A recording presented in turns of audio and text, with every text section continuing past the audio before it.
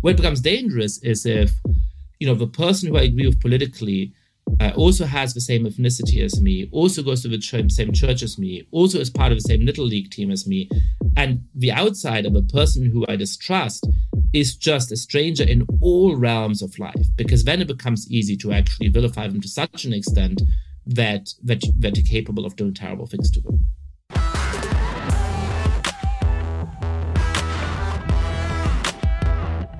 Hello and welcome to Trigonometry.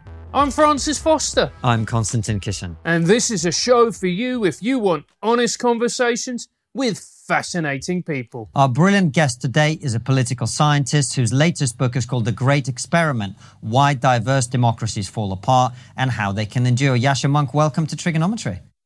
Thanks so much for having me on. It's a real pleasure to have you on. You and I have been messaging back and forth for years now, trying to get you on the show. I'm pleased that we can do this now with your book coming out, which Francis and I both really enjoyed. Before we talk about it and the case you make in the book, tell everybody a little bit about who are you, how are you where you are, what has been your journey through life that leads you to be sitting here talking to us.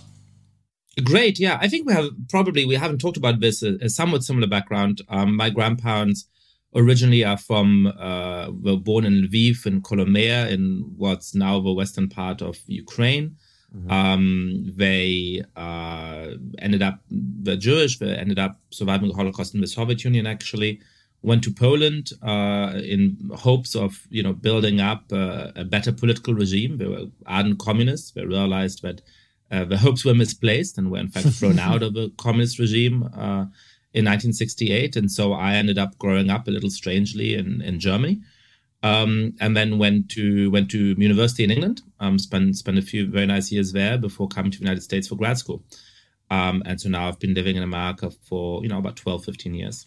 And my intellectual journey is that I thought I would do various things, thought I'd do theater and a bunch of different things, but in the end I sort of got stuck on writing in academia. And when I was a grad student in political science, I was surprised to hear the consensus in the field being that certain countries in the world just have these very stable democratic institutions, these very stable democratic systems, so we don't have to worry at all about how democracy will play out in countries like Britain, like the United States, like Germany. And perhaps in part informed by the history of my family, I thought, hey, I've seen a couple of big historical surprises. And I'm not so sure that's true. And so I started to warn about some of the threats to our democracy. And that's sort of how I made my name. And so my last book was called The People versus Democracy, and it was about the threat of authoritarianism and populists on the right and also on the left. And this book is really trying to think about, I think one of the things that is making this political moment so fraught, which is how do we build these deeply ethnically and religiously diverse democracies that treat the members fairly without falling apart, without fragmenting, without making everything about group identity, without oppressing some people in terrible ways. So that's where I'm at. Well, it's a really interesting book, and I want to delve into it. But before that, can we talk a little bit about history? Because it seems to me, and I'm welcome being corrected on this, that the experiment that we are conducting in the West is an experiment, and it is unique in terms of human history. Historically speaking, my understanding is generally even multi-ethnic empires, whether that was the Ottomans or the Russian Empire, various Chinese empires, they tended to be a primary ethnic group that was considered superior, and all the others would be some form of second-class citizens. They wouldn't necessarily be persecuted, but they would have reduced rights, or they would have to pay a special kind of tax or something. How unique is the sort of multi-ethnic, quote-unquote, multicultural societies that we are now experimenting with in the West? Yeah, so this is one of the things that I had a sense of before writing the book, but researched much more deeply as I was preparing to write it. And, the historical precedents are not good. You see that a lot of the worst conflicts in human history pit these different ethnic, religious, cultural, sometimes national groups against each other. Not every big crime in history is along those lines, but most of the big crimes in history, most of the wars and civil wars and genocides and forms of ethnic cleansing do pit one group against another in that kind of way. And the history of democracy is not great either, because actually most democracies in the history of the world have either prided themselves in their ethnic purity, or at least in the ethnic purity of those who really had something to say. That's true in ancient Athens, in the Roman Republic, in the city-states of medieval Italy. Or like the United States, they were founded at a moment when they really were diverse, but they excluded and oppressed some groups in terrible ways, as was the case, obviously, with slavery. And so actually, the kind of multi-ethnic empires you're talking about are some of the better examples, are some of the places where people were relatively free to go about their religion. There are places where for a few centuries at least, these different groups managed to coexist somewhat peacefully. But as you're saying, obviously there was still one dominant group, and it did have privileges. It did have a lot more standing. There was real restrictions on minority groups. And obviously we want to live in a democracy. And, paradoxically, the empires made it a little bit easier in one key respect, which is that in an empire, you don't have power and I don't have power. And so if your group has more kids or there's more immigrants that look like you rather than me, it doesn't really change anything because, we didn't have power to start off with. And we sort of had to rely on the monarch. In a democracy, you're always looking for a majority. And so if you feel like, hey, I'm in the majority group, and now suddenly there's these other people coming in and they're having more kids and they're growing more quickly than I am, then perhaps I will lose power. So in certain ways, it's not a coincidence that despite their flaws, some of the countries where the coexistence of these different groups has worked the best, precisely where these big multi-ethnic empires, because in certain respects, absolute rule makes it easier than democracy to sustain that kind of difference. It's a very, very good point. And looking at an empire which has got many diverse people, many diverse cultures into one melting pot, as it were, perfect example is the United States of America. But I would say to you, Yascha, and maybe this is me looking at it from an outside eye, the US seems more divided than ever. Well, it certainly does. And sometimes looking at it, I sort of have two hats, right? I've been living in the United States long enough, but I feel like I'm really in this political discourse. I've become a United States citizen. I've been a citizen now for about 5 years. But looking at it sometimes from Europe, you do think, wow, for all of the problems we have in various European countries, just the sheer rancor, the division, the thing that really strikes me, the disdain that people have for each other in this country, the disdain that many of my friends have for average Americans, just goes so much deeper and is so much more extreme than what I know from Europe. So I think that's right. But my book is actually quite optimistic. So here's something that I've noticed about the way that people talk about this topic, which is that look, the fundamental starting point is really tough, right? A lot of the biggest crimes in history pit one group against another, as I said. Democracy makes it harder in some ways. There's a third point, which is that humans tend to form groups and then favor the members of the in-group over everybody else. And we tend to think about that as other people doing it, but we all have this instinct. So I'm really struck by the fact that I teach a bunch of kids. I'm a college professor, and I have a very diverse student body, and they think of themselves as some of the most tolerant people in the world. In some ways, they are quite tolerant, in other ways, they're quite intolerant. But, they don't think that they're groupish, right? They don't think that they would ever treat somebody better because they're a member of the same group over somebody else.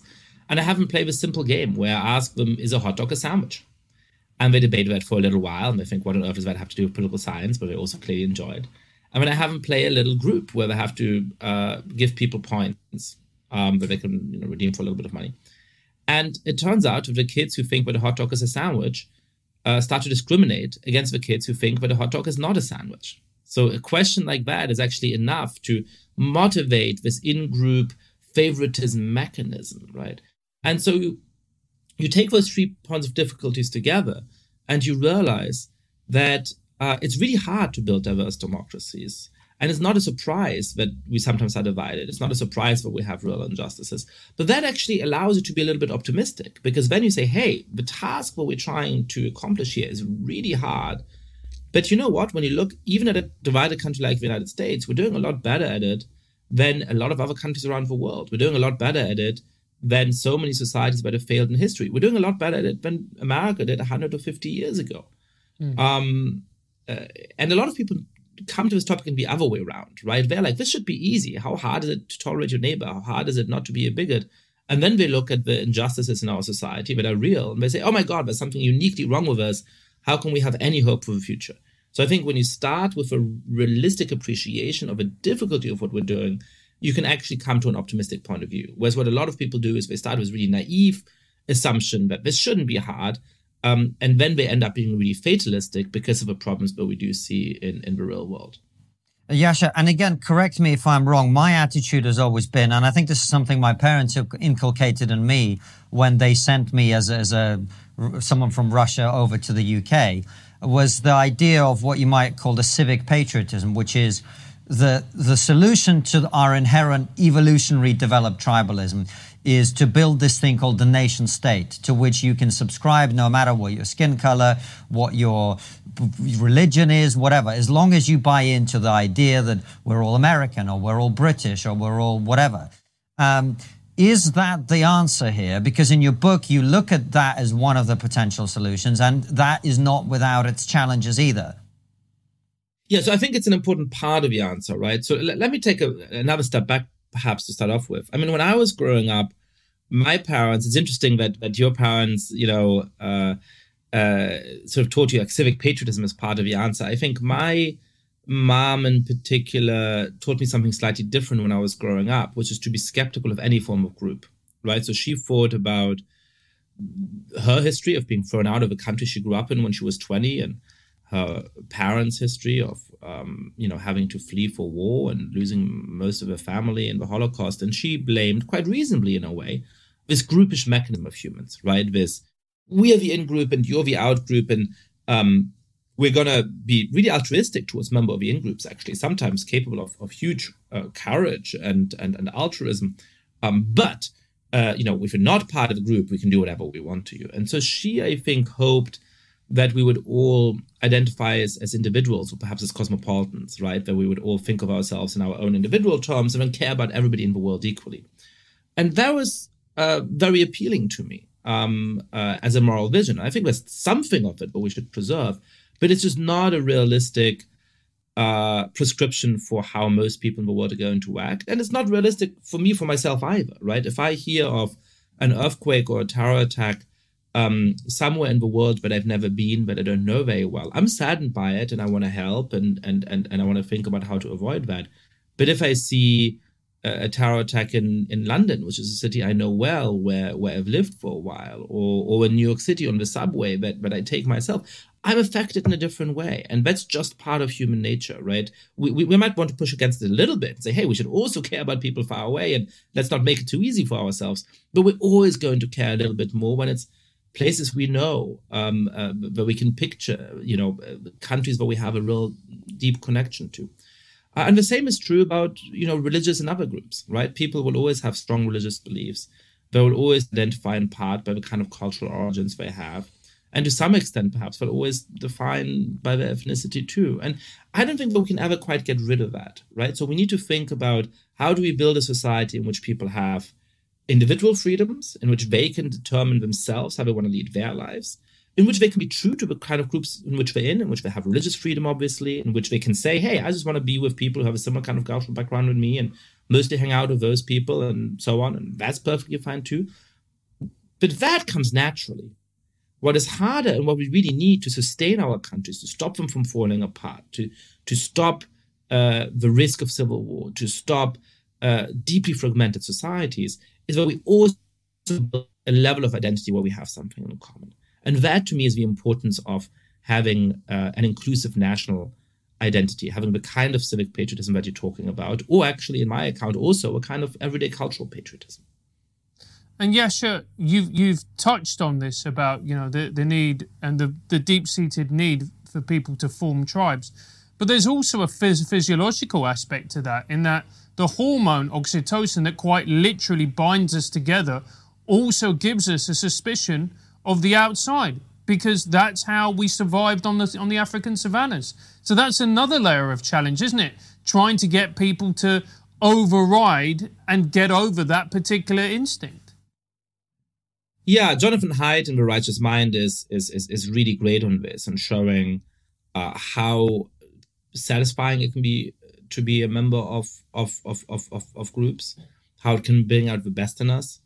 And that is to do probably with this hormone that gets triggered when we're dancing, when we're dancing together, or we're singing a song together, or you're at the football stadium and you're singing the song of your home team together with thousands of people. There's something that experience triggers in us, which is a kind of high.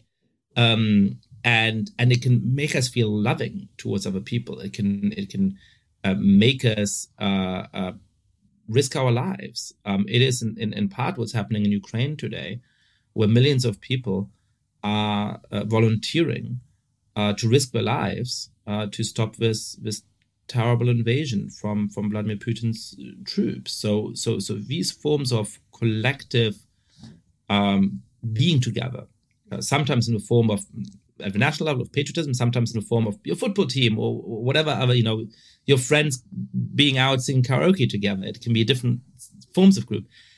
Is really positive. But as you're saying, it then also pushes very quickly to say, well, hang on a second, but if a member of our group is threatened, we're going to go and beat you up, right?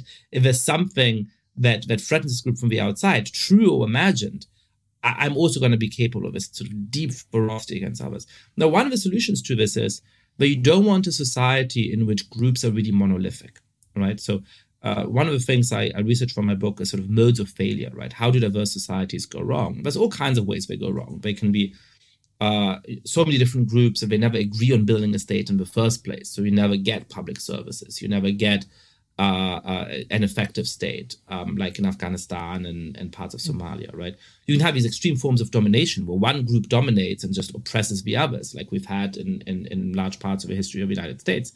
But you can also have what's happening in Lebanon. So it's such a deep fragmentation that there's barely any Lebanese identity. What there is Sunni and Shia and Maronite Christian identity. And those groups are really monolithic, and the system wants them to be monolithic because it works in this compromise between elites. But the elites can only represent their groups if the groups are really stable and don't interact with each other very much, right? And then it becomes dangerous because the moment that that's triggered, it's like, I'm a Shia 100%, and I have nothing that connects me with somebody who's a Sunni. I have nothing that connects me with somebody who's a Maronite Christian.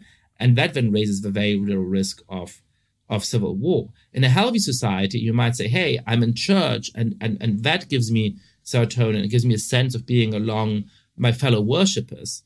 But some of the people who don't go to my church are in my son's Little League game. And, we're supporting the same team there. And so I have a sort of sense of connection with them in that context, right? And then, some of the people who are neither of that perhaps are part of the same political party that I support. And so even as we're divided in some spheres of life, we also have connections in other spheres of life. That's something that sort of helps to control that instinct to say it's the outgroup.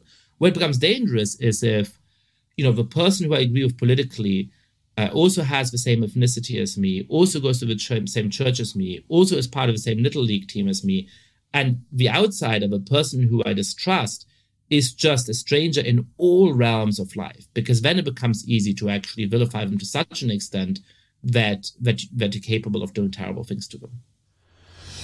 Hey Konstantin, do you love trigonometry? I'm from Russia. I cannot love anything apart from vodka, miserable literature, and the horrendous downfall of my people. But yes, I find trigonometry satisfactory. And do you like live shows? Of course, but only if it's Chekhov play about collapse of Russian aristocracy as they face death and obscurity before the glorious might of the proletariat and the beautiful revolution. Okay, mate.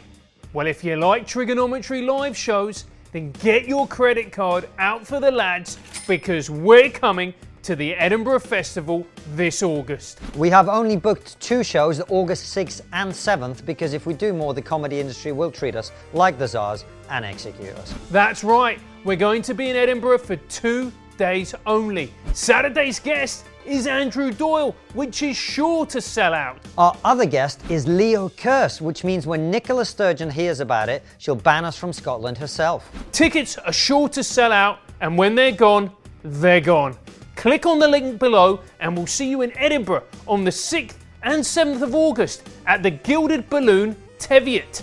Come and see us before hordes of left-wing comedians try to put us in gulag.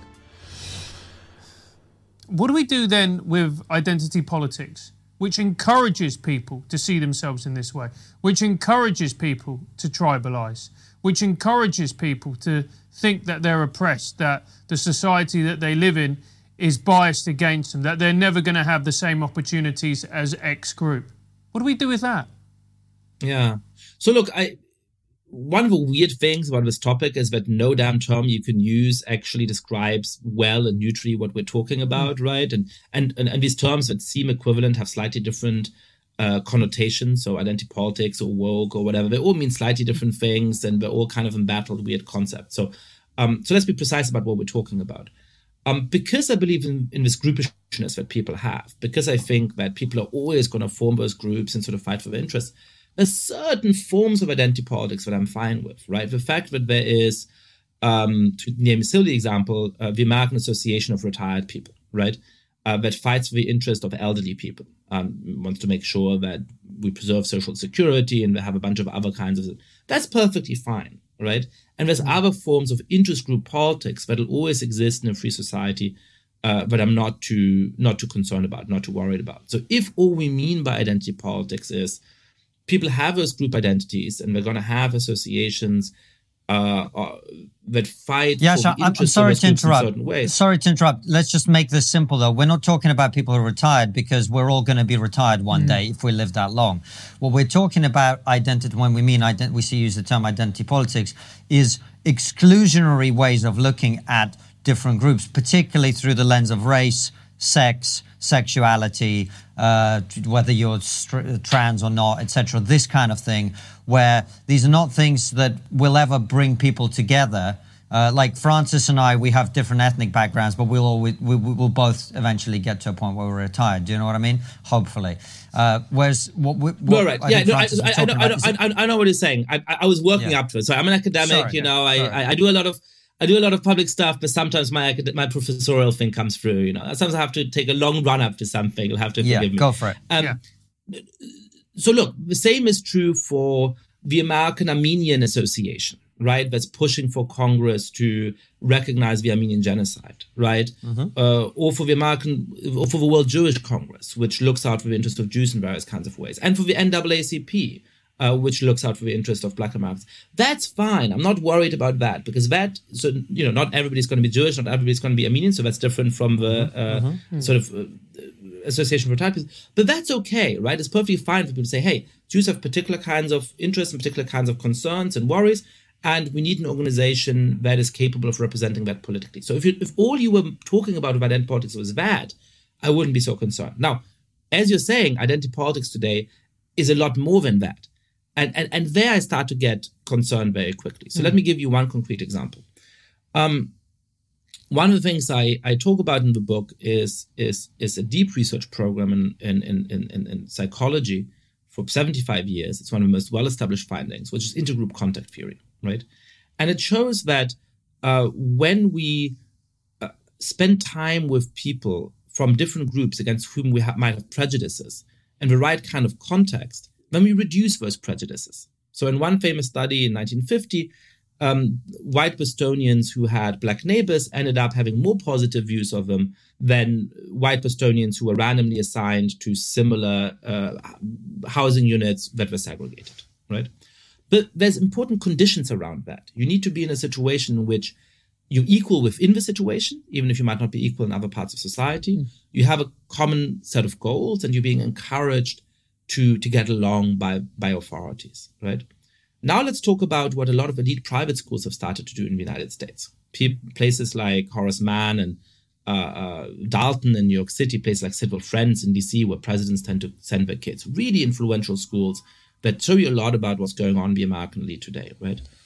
There you have teachers coming in when the kids are 10 or 8 or 6 and saying, you're African American, you're going to that group over there. You're Asian American, you're going to that group over there. You're Latino, you're going to go to that group over there. And you're white, we don't really know what to do with you, but I guess you're going to go in that group over there, right?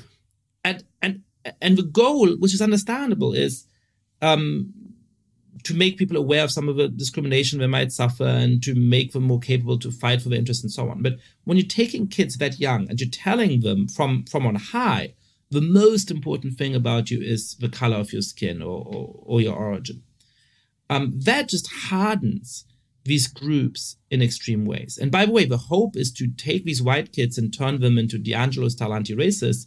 If you know anything about serotonin, if you know anything about the way that groups tend to work, you're much more likely to create racists. You're much more likely to create people who say, well, my identity is as being white. I'm going to fight for the interests of white people like these other groups are fighting for their interests, right? And so when identity politics becomes the celebration of and the encouragement of group identities to the exclusion of everything else, it can start to go really, really wrong. And what would be a better kind of pedagogical mechanism? Put them in a sports team, right? Where they might start to hate the sports team of the other high school. That's okay. That's not going to tear our society apart. But within the sports team, we're going to feel an equality. We're going to feel a kinship. We're going to be working together for a common goal. And then we might also have valuable conversations where we're like, hey, you know what? I don't feel as seen in this school as I might, or I come from, a difficult situation at home and I face these disadvantages and so on. They're going to be much more sympathetic to each other, much more open to each other because they're teammates. We're working on a common goal and they start to like each other. They start to spend time with each other. So that's one of the many examples in American society at the moment and in British and so on society too, where the wrong form of identity politics becomes really dangerous. Yeah, I agree. And Yascha, I want to come back to promise you I'd get there. It took me a while, but I got there. You did, and maybe I shouldn't have interrupted you. I thought we could cut some corners and get straight into it, but I'll make sure that... We probably could have. Yeah, there we go. So I want to come back to something you use in the book and something you mentioned earlier, where I kind of want to perhaps disagree with you, or at least to push and see what comes back, which is you talk about this metaphor of the melting pot. And then some people talk about the salad bowl, right? And the melting pot basically means everybody comes to America, becomes American, and no one cares what their ethnicity is. The salad bowl is sort of like all the people are in the salad, but they're kind of like the tomatoes are separate from the cucumbers, right? And you talk about which always puzzled me because that sounds like a terrible salad. Yeah, like in a good salad, actually, everybody is mixed up. So, perhaps I like the metaphor of a salad bowl if it's like, a sweet green salad. Anyway. Right. And then, of course, you talk about the way that it ought to be, I think, is a park where everybody can come and everybody can sit next to each other and have a picnic and mix as they wish or not, right? And this is where I might disagree with you because I know that having lived in the UK, you've seen that we have had problems with integrating certain communities into the family of British people, if you like. That there are some people who've integrated very well after coming to the UK and others that are struggling. They're not doing very well. They're not doing well in education. They're not doing well in terms of embracing certain aspects of British traditions and values. They're not serving in the British military in anything like the numbers of every other group, for example. They are excluded. They live in separate areas and so on.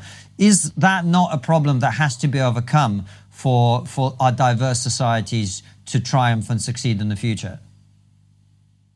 Look, yeah, so let me talk through his metaphors for a sec, right? You put it very well. The problem with a melting pot is that it asks people to give up, at least in one reading of it. I mean, it's a slightly unfair reading of a metaphor, but that is how people often talk about it. It asks people to give up too much of a particularity, right? So it imagines that once everybody comes to Britain or once everybody comes to the States, the culture will bear some of the marks of their influence, right? Like the curry becomes the typical British dish in a certain kind of way. And, Americans love spaghetti with meatballs and, kung pao chicken or whatever. But everybody within the society is kind of indistinguishable, right? And I think that asks people too much. I think it's perfectly fine for people to say, I want to be 100% British, but I also am going to continue to be 100% Indian or 100% Chinese or whatever, right? I'm also going to continue to want to be true to the cultural heritage of my ancestors. There's no problem with that. And in fact, it's one of the great things about these countries today. One of the reasons why I love London and why I love New York is that you continue to see the influence of those different cultures, and that one neighborhood of London feels a little different from the other neighborhood, but everything isn't the same, and that every person is not the same. So that's why that's wrong. Now, the salad bowl is really dangerous, right? Because it creates the kind of separateness that I think you're worried about, right? It pushes us to the point where we say we just live in these completely different communities, And perhaps we somehow manage to sustain the peace. Perhaps we're able to pay tax and sustain a welfare state together. But really, we have no points of connective tissue. We have no points of overlap at all. And I do think that at a time when that form of multiculturalism was very politically fashionable, there were some real mistakes in terms of policies people adopted. So in Britain, for example, the new Labour government introduced state-based faith schools. Now, it's one thing in a free society for parents to say we want to send our kids to a private school and that's a faith-based school. That's the right to do that. But for the state to come in and encourage people and say, hey, you're Hindu, go to the Hindu school. You're Jewish, go to the Jewish school. You're Muslim, go to the Muslim school. That, I think, is really raising the risk of having these completely separate communities that don't speak to each other, mistrust each other, and that then also become much more likely to harm each other. So the salad bowl, for that reason, I think is a real mistake. And so my image is that of a public park because of two things. In a free society, you have a right to decide who you hang out with, right? And if we have a fun conversation as we're having, we can go to a park together after this conversation and say, we just want to be among ourselves and keep this conversation going. We don't want to talk to anybody else. Or we might say, hey, this is a fun conversation and now we're kind of feeling loose and perhaps there's some fun people sitting next to us and we get into a conversation with them and we make more friends. In a free society, you have a right to do either of those things. You can be Amish and stay among the Amish community all of your life, and that's your right to do. If all of society becomes like that, right, or if there's some groups that completely cut themselves off from the rest of society in a way that undermines any ability to sustain common values, that becomes an economic problem, that becomes a problem of potentially deep mutual mistrust, then I really start to worry. So it's fine for some people to say, hey, the most important thing about me is my group and I'm going to remain a member of it. But looking at it from above, as it were, looking at it from the outside, you need enough people to have enough of those connections that you don't end up in the salad bowl, that you don't end up having these really separate communities. Now, I don't know enough about the situation describing to know whether or not that's a fair description of some communities in Britain, but certainly if the description is as you say it is, I would agree that that's a problem. I would put that under the salad bowl rather than the public park. Right. But I suppose what I'm saying is if we accept, as I completely accept your idea that human beings are always prone to tribalism, then unless people are encouraged by the state to shed some of their past identity, right? Some, not all, but some. What possible reason would we have to go to a park and communicate instead of going to a park and going, this is my part of the park and you're not coming in because this is where, the pointy hat people sit and this is where the flat hat people sit and we're going to keep apart because that is our instinct, as you say. What is going to encourage us to do that if it's not the state saying, look, we're all British and you can cook the food you want and whatever, but we all speak a certain language, we all buy into certain values, we all develop a sense of patriotism about our country, etc. How is that going to happen unless the society encourages people to buy into a single identity? Well, I think so. You said state once and you said society once, and I'm much more comfortable for society to do this than for the state to do that. It depends a little bit on the context. And it depends a little bit on the kind of commonality you're talking about. But yes, absolutely, we should, in countries where that's historically been the case, Switzerland or whatever is a different case, but in Britain, the United States, we should all end up speaking the same language. And we should have real shared values with each other. We should agree on the fundamentals of how our political society is governed and the kind of mutual tolerance that entails. And we absolutely need social institutions, including especially schools and universities, as well as media, that encourage that. Now, I'm actually quite optimistic about that. So language is a great case, right? You have fears on the right that immigrants who are coming in aren't really learning the language of whether it's English in Britain and the States or German in Germany and so on. And you have some people on the left saying they shouldn't. So there's a fashion book in the States at the moment which basically says, don't integrate at all. If you're always going to speak Spanish and always going to speak Chinese, that's perfectly fine. I think that just misses the sociological reality. Because sociologists have a really fascinating model about how language acquisition works for immigrants. And it's striking how true it is in many, many different contexts. So here's what happens, right? The first generation comes in, and especially if they come from somewhat less educated backgrounds, had less educational opportunity, especially if they come as adults, they often don't learn the language very well. Some do, but many people might live in a country for decades and never fully learn the language, right? Their children are going to speak both languages well because they go to school in English or German or whatever the language may be. But at home, they at least need to understand the language of origin. Often what happens at home actually is that the parents speak to them in the language of origin and they often respond in English, right? But the majority of these kids prefers to speak English with their siblings, with their cousins, with other people from a similar background of migration. So they speak the language of origin pretty well, but they prefer English. By the third generation, by the generation of grandparents of the immigrants, English or German or the language of a new society wins a complete victory. So only about 1% of the grandchildren of immigrants still speak any of the language of origin. Now that, by the way, is a little bit sad. It'd be nice if they spoke it a little bit, right? But that just shows that actually the power of integration in our societies remains very strong. Now, there's reason to worry about that in the future. There's reasons to think about under what circumstances would that change. But for now, I'm just actually quite confident about the ability of Britain to turn the children, the grandchildren of people who come to the country into people who feel British and who are seen as British and certainly who speak English. Hey, Konstantin, do you like trigonometry? Of course, what's not to love? Incredible interviews, hilarious raw shows, plus we're going to start doing weekly satirical comedy like the ones that we used to put out. I'm Konstantin Kisin, and you may remember me from my stint hosting a kids' TV show on Al Jazeera. And I'm Francis Foster, a man who looks like a cross between Louis Theroux and a beaver.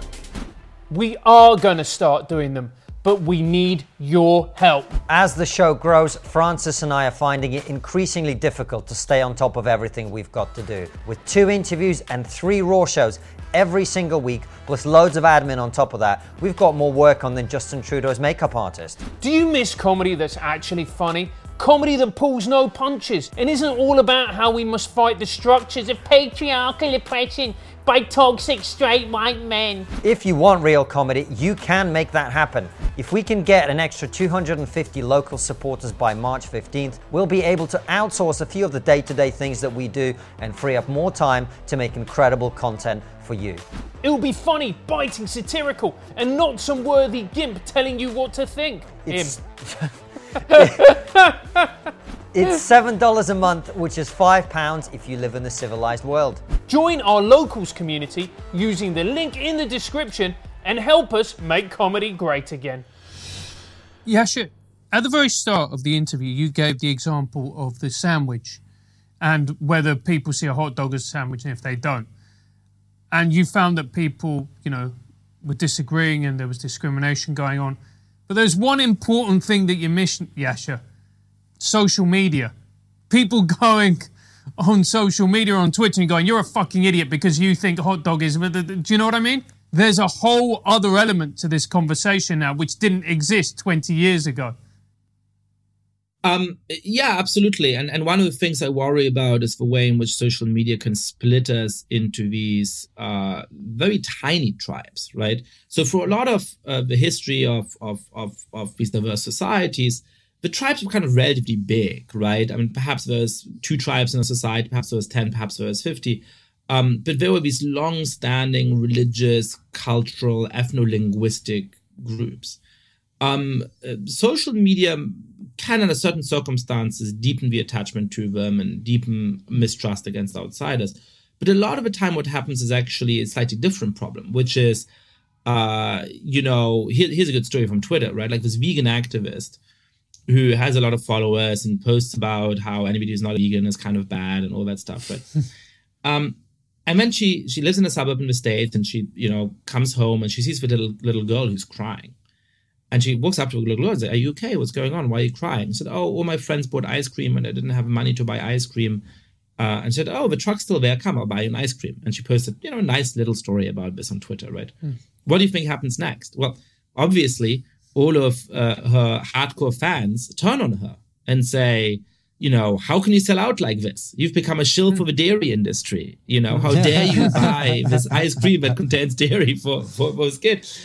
And that's a political problem for us. That's a little bit different, I think, in nature, right? Because suddenly we have not 5 or 10 or 50, but 1,000 groups that are just fanatical in their advocacy of some particular issue. And then we have a political system where you have 2 political parties, or perhaps 5 or 6 political parties in some countries, and they just can't bundle these 1,000 groups in any meaningful way anymore. And that's a real political problem. But perhaps one way of that goes with a larger point that I want to make, which is that, look, when I look at the thing that so many people are worrying about right now, the state of these countries with all these different ethnic and religious and cultural groups, I'm pretty optimistic. I think integration is working pretty well in Britain and the United States, and I think these societies, though we still have problems, though we still have injustices, are much more tolerant, are much more integrated than they were 50 or even 25 years ago. And so I'm relatively optimistic about that. When I look at the political level, I'm really worried, right? I'm worried about the 2024 elections in the United States. I'm worried about the fragmentation of our politics. I'm worried about just the assumption that anybody who doesn't agree 100% with your party line within that tiny group, whether it's vegans or some other thing, is just an evil person, right? And social media has a lot to do with that piece of it. Yeah, and that's the thing, Yascha, in that I see it as being such a divisive influence that you've mentioned about 1,000 groups. I can see those 1,000 groups in 2 years' time splitting into 10,000 groups. And like you said, these political parties, they're not going to be able to hold all these groups together. The prime example of that is the Labour Party in the UK, where they simply can't hold, the old style, left-wing socialists with the new left-wing or the new left progressives and everything else in between and the centrists. It simply doesn't work. So what does that mean for our political systems? Well, one thing that I am struck by is that politicians that try to sustain a unifying message actually do relatively well. And so the problem is that, the people who are active in politics often are the most strident advocates for one of those different kinds of groups. And they often think of the near enemy as much worse than the far enemy, right? The person within the political party who has slight disagreements deserves to die. Who cares about the Tories? We can forget about them, right? The important thing is that the person in the other faction is sort of subjugated, right? And that's a very old mechanism, by the way. In the first treatises on freedom of religion, people were saying, well, we really should have some tolerance towards Jews and Muslims because they're misguided and, we can sort of put up with them. But Christian apostates, they deserve death, right? Like that's unacceptable. So this mechanism is a really, really old one, actually. But when you have politicians that manage to transcend that a little bit, that are not captive to these activist groups, that speak a language of unity, that actually try to address the country as a whole, they tend to do pretty well. So, in the primaries for the Democratic Party in 2020, of the 16 candidates, basically 15 of them were running after Twitter and were running after the most extreme voices of it and thought that really represents what voters wanted. And the reason why Joe Biden is the president of the United States is that he's too old to follow Twitter. And so despite some personal weaknesses, which are also evident with him, he actually was speaking to the middle of a party in the middle of a country in a completely different way than his competitors in the primaries. Now, he's not always kept that up as much as he should, but I think that shows something. But a candidate who's not full of charisma and youthful stride was able to win out against all these other candidates precisely because he wasn't caught by that. And, you mentioned the Labour Party. I'm certainly not a super fan of Keir Starmer. I think he too has some weaknesses. But there's not a surprise that he's doing a lot better in the polls than Jeremy Corbyn was. And that is because he is trying to speak to the middle of a country rather than to the activist base of parts of the Labour Party, much more than his predecessor. Yash, it's a very interesting point you make, particularly given that I think one of the things that's starting to happen is Twitter is bleeding through into politics. And so you're seeing the wedge issues of the culture war coming through and becoming real for politicians that are maybe not quite able to deal with them or uncertain of the right approach. So, we have these endless debates about defining what a woman is, something that about 3 years ago everybody had the answer to. Now everybody's worried about saying the right thing. So how do you think politicians will tackle the need to, on the one hand, as you say, speak to a broad coalition, while on the other hand, constantly being asked these sort of Twitter-based questions, what is a woman? Where should a trans woman be kept? If that trans woman commits a crime, should trans women be in sport? I mean, I can go on and on in every area of this sort of cultural discussion. How are they going to be dealing with that in order to solve some of the problems that you address in the book? Look, the first good point is simply to remember that Twitter does not represent public opinion, right? Mm-hmm. So I see this in journalism. 20 years ago, 30 years ago, I mean, I wasn't around, but from what people tell me, people had a healthy sense that a letter to the editor does not represent the average view of your readers, right? Mm-hmm. Because most people read an article and they say, oh, interesting, I agree with it. Oh, well, I don't agree with it. But they're not going to go and write to you about it. So who writes to you about it? The person who's triggered, right? The person who's like, this is terrible, this is wrong, right? And so when there was a little bit of a transaction cost, people realized, oh, if we get a bunch of letters about this article saying that, it's terrible and offensive or whatever, perhaps that we represent something that our readers think, perhaps it doesn't. Perhaps this means that like 0.1% of our readers feel very strongly about this in some direction. And so people would print letters to the editor, and there was a whole culture around it. But people knew that they couldn't just assume this actually represents what people think in the world. With Twitter, we've somehow lost that lesson, and it's because it's public, right? Like with letters to the editor, you know how many came in, but your readers don't. Everybody else doesn't. So it somehow feels less humiliating, or it feels less worrying, right? Whereas on Twitter, if you say something and everybody pounces on you for it, it feels like you've been like publicly shamed. Yeah. And so then you're like, oh my God, how do I avoid being publicly shamed in that kind of way? And so you double down, Yascha. You double down. That's the answer. and never apologize for bullshit. Like if you've done something wrong, say it, but never apologize when in fact you haven't. But that makes a real difference, because suddenly we know that on the left and on the right, the people who use Twitter actively are very extreme relative to the average of the population, because most people have better things to do than to argue on Twitter all day long. I say with a lot of Twitter followers who spend way too much time on Twitter, but I'm a political scientist. I care about politics. I think about it all the time. Most people don't, right? And most people have pretty moderate opinions, actually. And so the first thing to do is simply spend less time on Twitter if you're an important decision maker. Look much more at opinion polls, look much more at focus groups in which you hear ordinary people actually talking out issues than you do at what you see on Twitter, because you're going to miscalculate about where people are. That's the first lesson for political candidates in particular. The second is when there's a firestorm on social media, right? When one of your employees is being targeted, if you lead an institution, just wait it out a couple of days, right? Nearly all the time, people get bored of these campaigns. They just need somebody to shout at that day because they woke up on the wrong side of the bed. And by the next day, they're going to be shouting at somebody else, right? So rather than firing somebody, rather than jumping to some huge conclusion about how you're going to change your organization, just assess it in a calm way. If there's accusations that somebody in your organization did something heinously wrong, investigate. If it's true that they did do something substantively wrong, there should be consequences if it's the sort of thing for which there should be consequences. But don't just fire them the moment that 200 people on Twitter are calling for their heads. That's a huge mistake. And so I think, social media is always going to be a little bit crazy, and that's actually fine.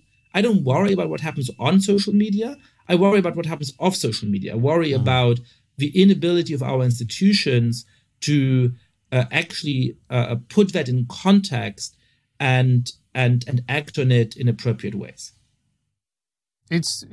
That is a very, very, very good point. Yascha, what do we do with what you're talking about and the need to have these, melting pot societies, as it were, things to be more homogenous in the era of globalization, where people are becoming more fluid about where they live, if you take the European Union, freedom of movement, doesn't that mean that that sort of state that you want to work towards and that state of living is becoming ever more difficult and, dare I say it, old-fashioned? My impression is always that that's not the case. And I'm as close to a damn cosmopolitan as they come. I mean, not only am I Jewish, but I grew up in Germany and I've lived in Italy and France and I went to college in Britain and I'm living in the States now. I have 2 passports, But I wouldn't up and leave and live anywhere in the world. And I have a pretty strong sense of belonging, actually. And perhaps it's a bit more complicated than others, but it certainly doesn't extend to every place in the world. And most people are way less mobile, have way less experience living in other countries, have way more family and friends in one particular place than I do. So I think some of those descriptions, I know David Goodhart in England likes to go on about this sort of, the cosmopolitan elite that really, are people of nowhere. I just don't know many of them. Most people, if you're pretty educated and perhaps have some money, you're very comfortable flying to X, Y, or Z place tomorrow for 2 weeks. But after 2 weeks, most people want to go home. And perhaps if you're in your 20s and you have a professional opportunity to go live in a country for a few years, there's a bunch of people who love the idea of that. But after that, most of them want to go home. Or they decide, hey, I've fallen in love here, I've stayed here, and I'm going to make my home here, but I'm going to build roots here and stay in this new country and actually really be rooted there. The number of people who really are sort of, let me live in Hong Kong for 2 years and then in London for 3 years and, then in Rio de Janeiro for 5 years and, then in Seoul for 1 year, that is an extremely, extremely, extremely small number of people.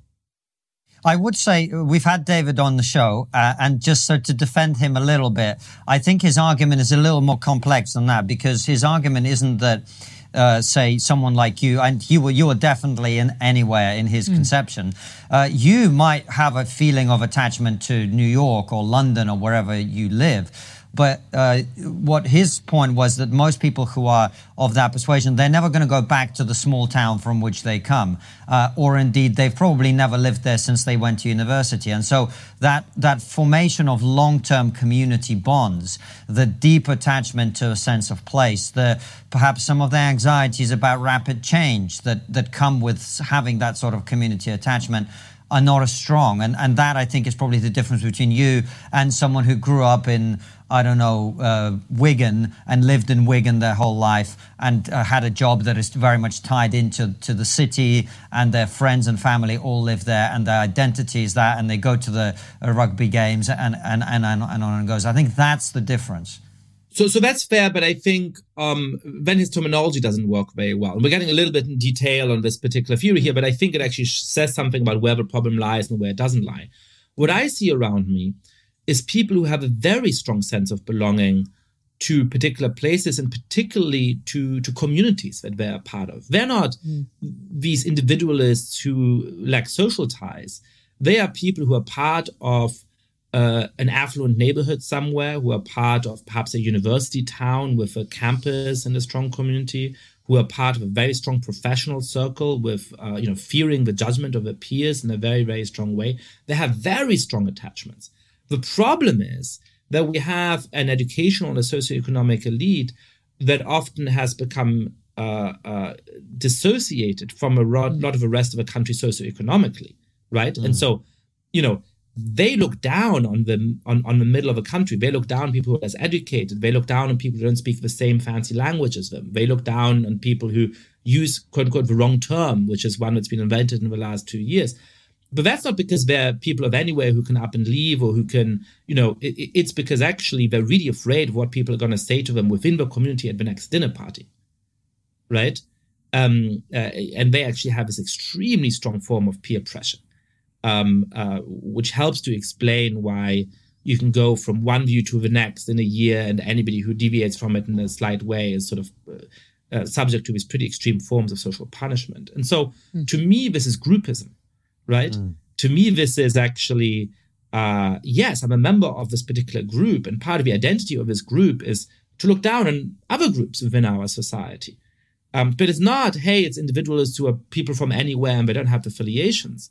it is an extremely strong group affiliation, but one that's developed among, an educational and to some extent socioeconomic elite that has become disjointed from less educated people. So I don't know, perhaps David and I are saying the same thing, perhaps we're saying different things. You are. Yeah. I think you'd actually agree. Yeah. So that being the case, and this elite group of people, they don't only have a disdain, and I use that word accurately, I think, for people that they deem from a lower class than them, or however you want to describe it. But there is also a disdain amongst that group of people for the nation state, particularly in America and the United Kingdom, where they feel a sense of shame that they come from the United Kingdom or America. And as a result, doesn't that also mean we're losing harmony in that instance? Because once you start to want to detach from the nation state, then what you're really doing is saying that, that we no longer have a collective identity. Well, we saw that in Britain with the Labour Party and its debate over the British flag recently, right? Where the idea of a major political party embracing the flag of its country becomes somehow controversial, which is a huge mistake, because the nation continues to have this strong symbolism and the strong emotional power, and if you're leaving it to especially the far right fringes, that becomes really dangerous, right? I mean, that's a lot of what went wrong, what allowed some really dangerous people to win political power. So I agree, but I actually think the biggest problem is just it's people no longer believing the basic thing you have to believe to actually be a small d Democrat, right? So you can despair of your fellow citizens. You can say, my God, they voted for this person who I dislike, or they, made a big mistake morally on this issue. A majority of my fellow citizens think something that I think is really bad and wrong. That's fine, right? Democracy doesn't mean that you always have to agree with a majority, and it doesn't mean that you always have to love your fellow citizens. But to believe in democracy, you do have to think that most people are capable of doing the right thing most of the time.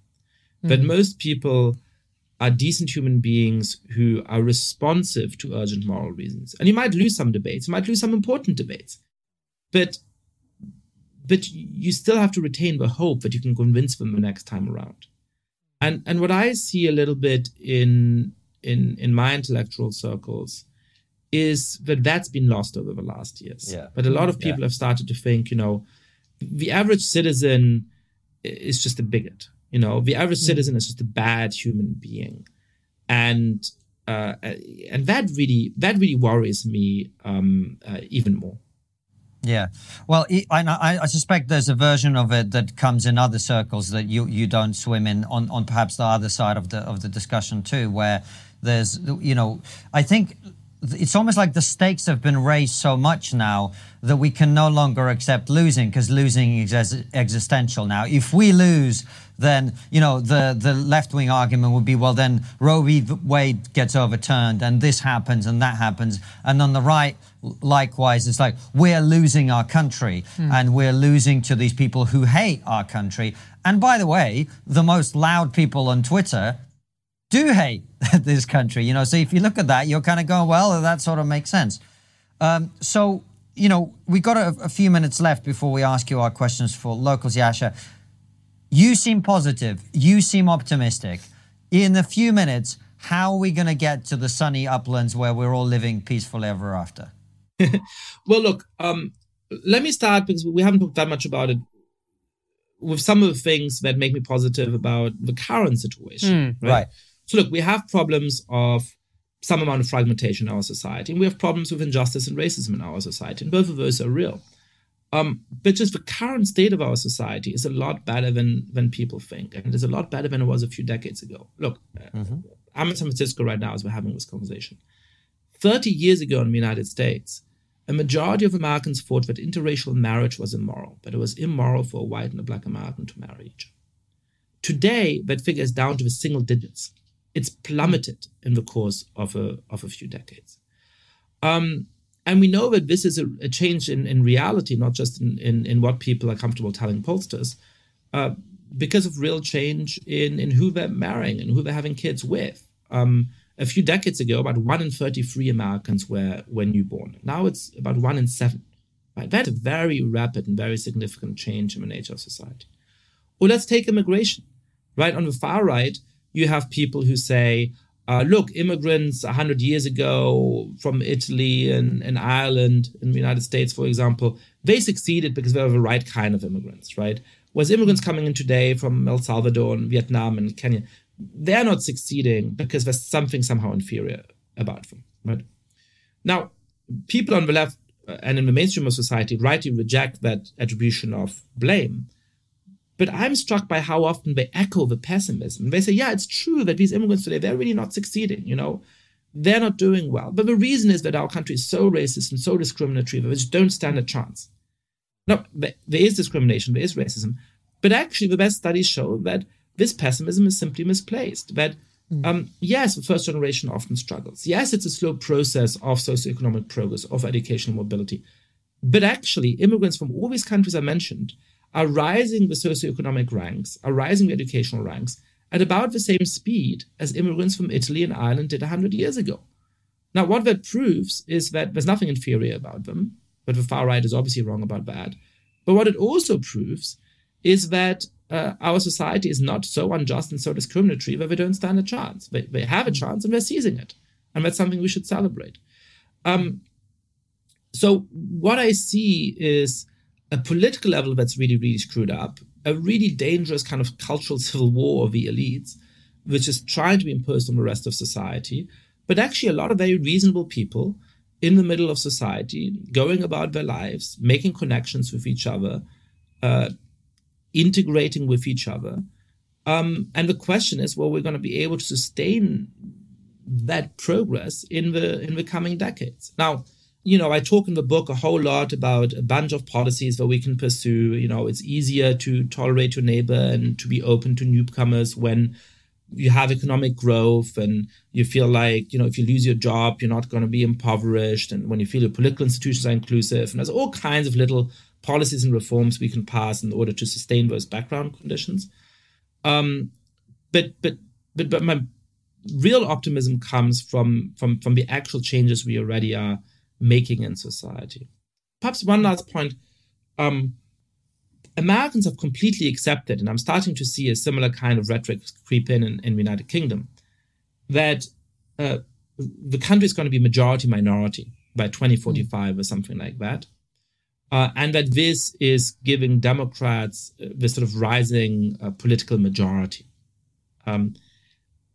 This is the one thing that Democrats and Republicans in this country agree on. And it's wrong and it's dangerous. It is wrong because actually voting behavior is way more complicated than that. In the 1960s, Irish Americans were one of the most reliable voter groups for Democrats. Now they're one of the most reliable voter groups for Republicans. Donald Trump was competitive in the 2020 elections because he increased his share of the vote among every non-white voter groups compared to 2016 among African Americans, among Asian Americans, particularly among Latinos. And Joe Biden is the 46th president of the United States because he significantly improved his share of the vote among white voters relative to Hillary Clinton. So we've actually seen a racial depolarization of the electorate in the last years. And that's a good thing. I don't want to live in a country where I can look at the color of your skin and know who you're voting for. That sounds terrible and dangerous. But I'd go even one step further. I no longer believe that America is ever going to be majority-minority. Now, if you accept the definition of the United States Census Bureau, if you accept the one-drop rule generalized to every demographic group, if you accept that anybody who has, 7 white and 1 Asian grandparent is a person of color, right? If you accept that anybody who has any kind of connection to a Spanish or Portuguese-speaking country, like my Brazilian Uber driver yesterday, who picked me up from the airport, who had a Bolsonaro 2022 hat in his car and told me about how much he loves Donald Trump. If you think that those people all define as people of color and that they're naturally on the left politically, then perhaps all of this view of the future of America might be right. But that's just a really strange way of looking at the world. And so I think what's actually happening is what the sociologist Richard Alber has described as sort of broadening of the American mainstream. By the time at which, in some technical level, America is going to be majority-minority, it just won't make sense, and it already doesn't make much sense, to describe the country as somehow naturally split into this monolithic group of white people and this monolithic group of people of color. So if you're a racist who just cares about the purity of white people and who thinks that, any non-white ancestor that any American has somehow makes them impure and makes them non-white, then it makes sense to say that America is going to be majority-minority by 2045. If you're somebody who's actually thinking about sociological reality and people's self-conception, how they think about themselves, how they interact, who's friends with whom, who's married with whom, how people are voting, this whole concept doesn't make any sense. Yeah, Yascha, thank you so much for coming on the show. It's been a pleasure. If people want to find you online, if they want to buy your book, how do they do that? Well, buy The Great Experiment. It's called, in the United States, called The Great Experiment, Why Diverse Democracies Fall Apart and How They Can Endure. In the UK, it's called The Great Experiments, How to Make Diverse Democracies Work. You can buy it in your bookstore. You can buy it on terrible online retailers like Amazon. You can buy it anywhere. 3 more plugs. Follow me on Twitter, Yascha_Mounk, YASCHA_MOUNK. Listen to my podcast, The Good Fight, and subscribe to my online publication called Persuasion, which tries to stand up for philosophically liberal values against its many attackers from the left and the right. Fantastic, Yascha. Well, before we let you go, we've got a couple of questions from our local supporters that only they will see. But before that, our final question is always the same. What is the one thing that we're not talking about as a society that you think we really should be? I'm going to go to a completely different topic. Look, I don't know whether aliens exist. They probably don't, and we're probably not going to make contact with them. But if you know anything about human history and what it means to be colonized, you should know that it is a very bad idea to be sending signals out into outer space saying, hey, aliens, if you're around, here we are. We're sitting ducks. Come and get us. And that's what humanity is doing. I think we shouldn't. And by the way, the point's been made on that is any civilization that's not from the Earth that was capable of coming here would probably be a lot more powerful than we were. So maybe you're right. Right, and perhaps the wonderful altruistic beings that just want to share their fancy food with us, or perhaps they want to do terrible things to us, as most human societies did when they had the guns and technologies to go and subjugate other human societies. There's a nice positive note to end the interview on. Fantastic stuff. Well, thanks for joining us, Yascha. We're going to ask you our questions from our locals in a second. But for now, thank you so much for joining us, watching the show, listening to it. We will see you very soon with another brilliant episode like this one, or Raw Show, all of which go out at 7 p.m. UK time. And for those of you who like your trigonometry on the go, it's also available as a podcast. Take care and see you soon, guys. What would be the effect of a democracy falling apart? Would it be like the old Yugoslavia? For example, would England collapse into a disparate nation states?